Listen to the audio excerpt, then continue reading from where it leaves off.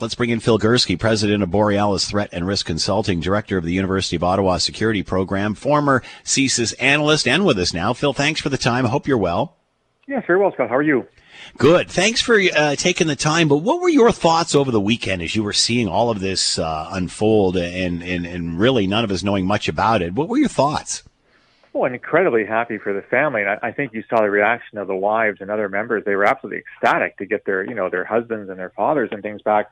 So a great day for the families. But I think, as you said in your introduction, a lot of questions still left about what's next kind of thing. So let's celebrate the moment for what it is. But let's now turn to what has to happen now to figure out where Canada goes in its relationship with China. So what is your biggest concern for them now arriving back here after what they've been through? And what's your greatest concern for the country moving forward? Let's start with the two Michaels.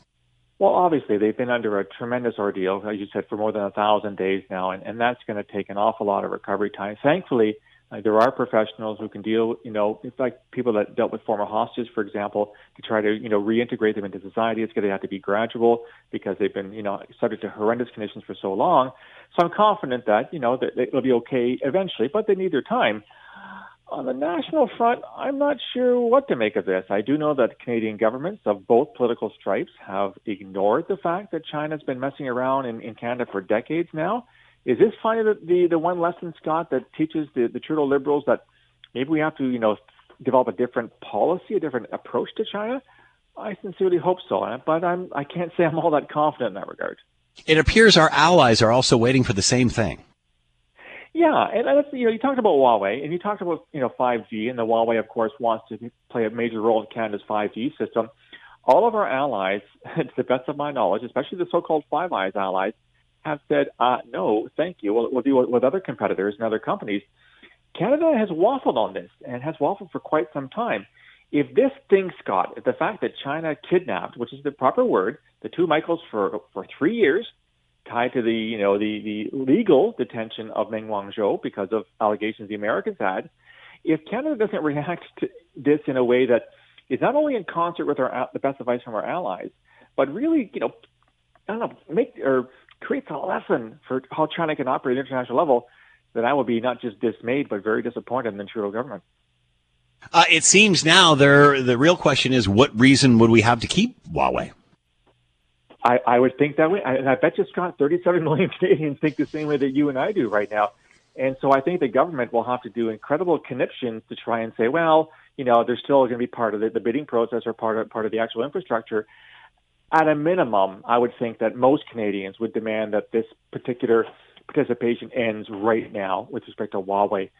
It's the least that we need to do. And let's face it, there are other companies out there, including many Western companies.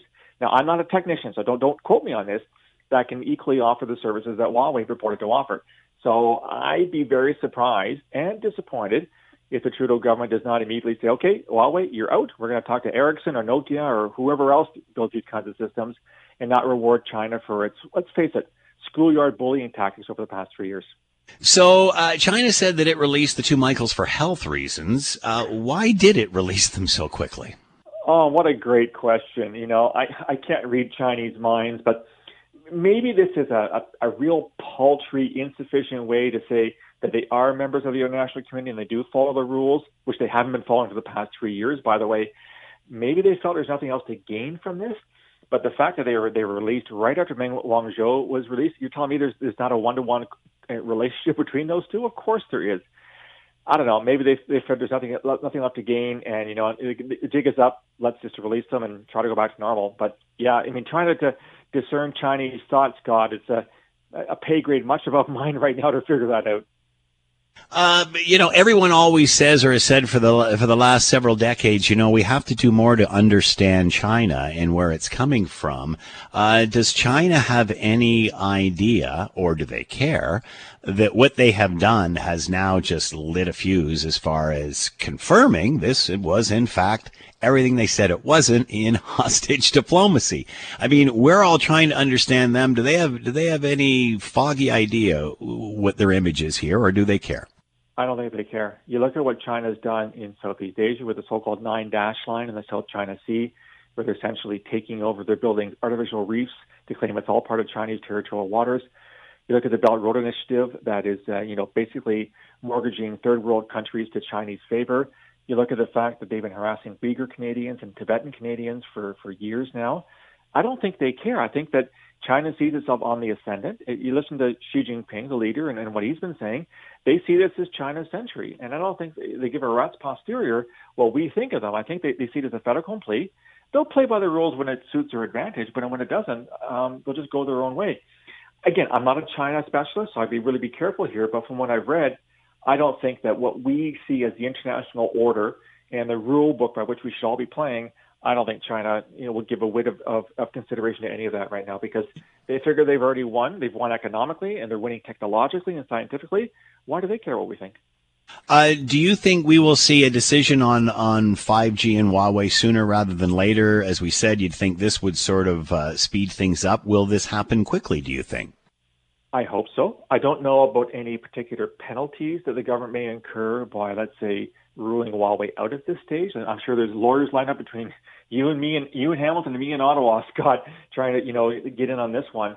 So I'm not sure what the ground rules are in terms of this, but I think at a minimum, that the Trudeau government has to acquiesce to what 37 million angry Canadians want them to take action on China.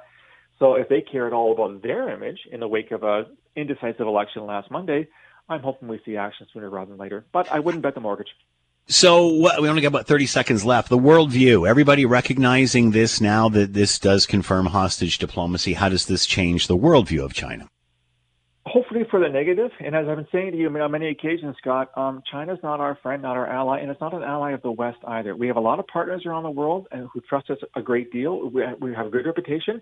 We should work with our allies and try to push back against China because they're not in our best interest. Phil Gurski, president of Borealis Threat and Risk Consulting, director of the University of Ottawa Security Program, former CSIS analyst. Phil, as always, thanks so much for the time. Be well. You too, Scott. Take care.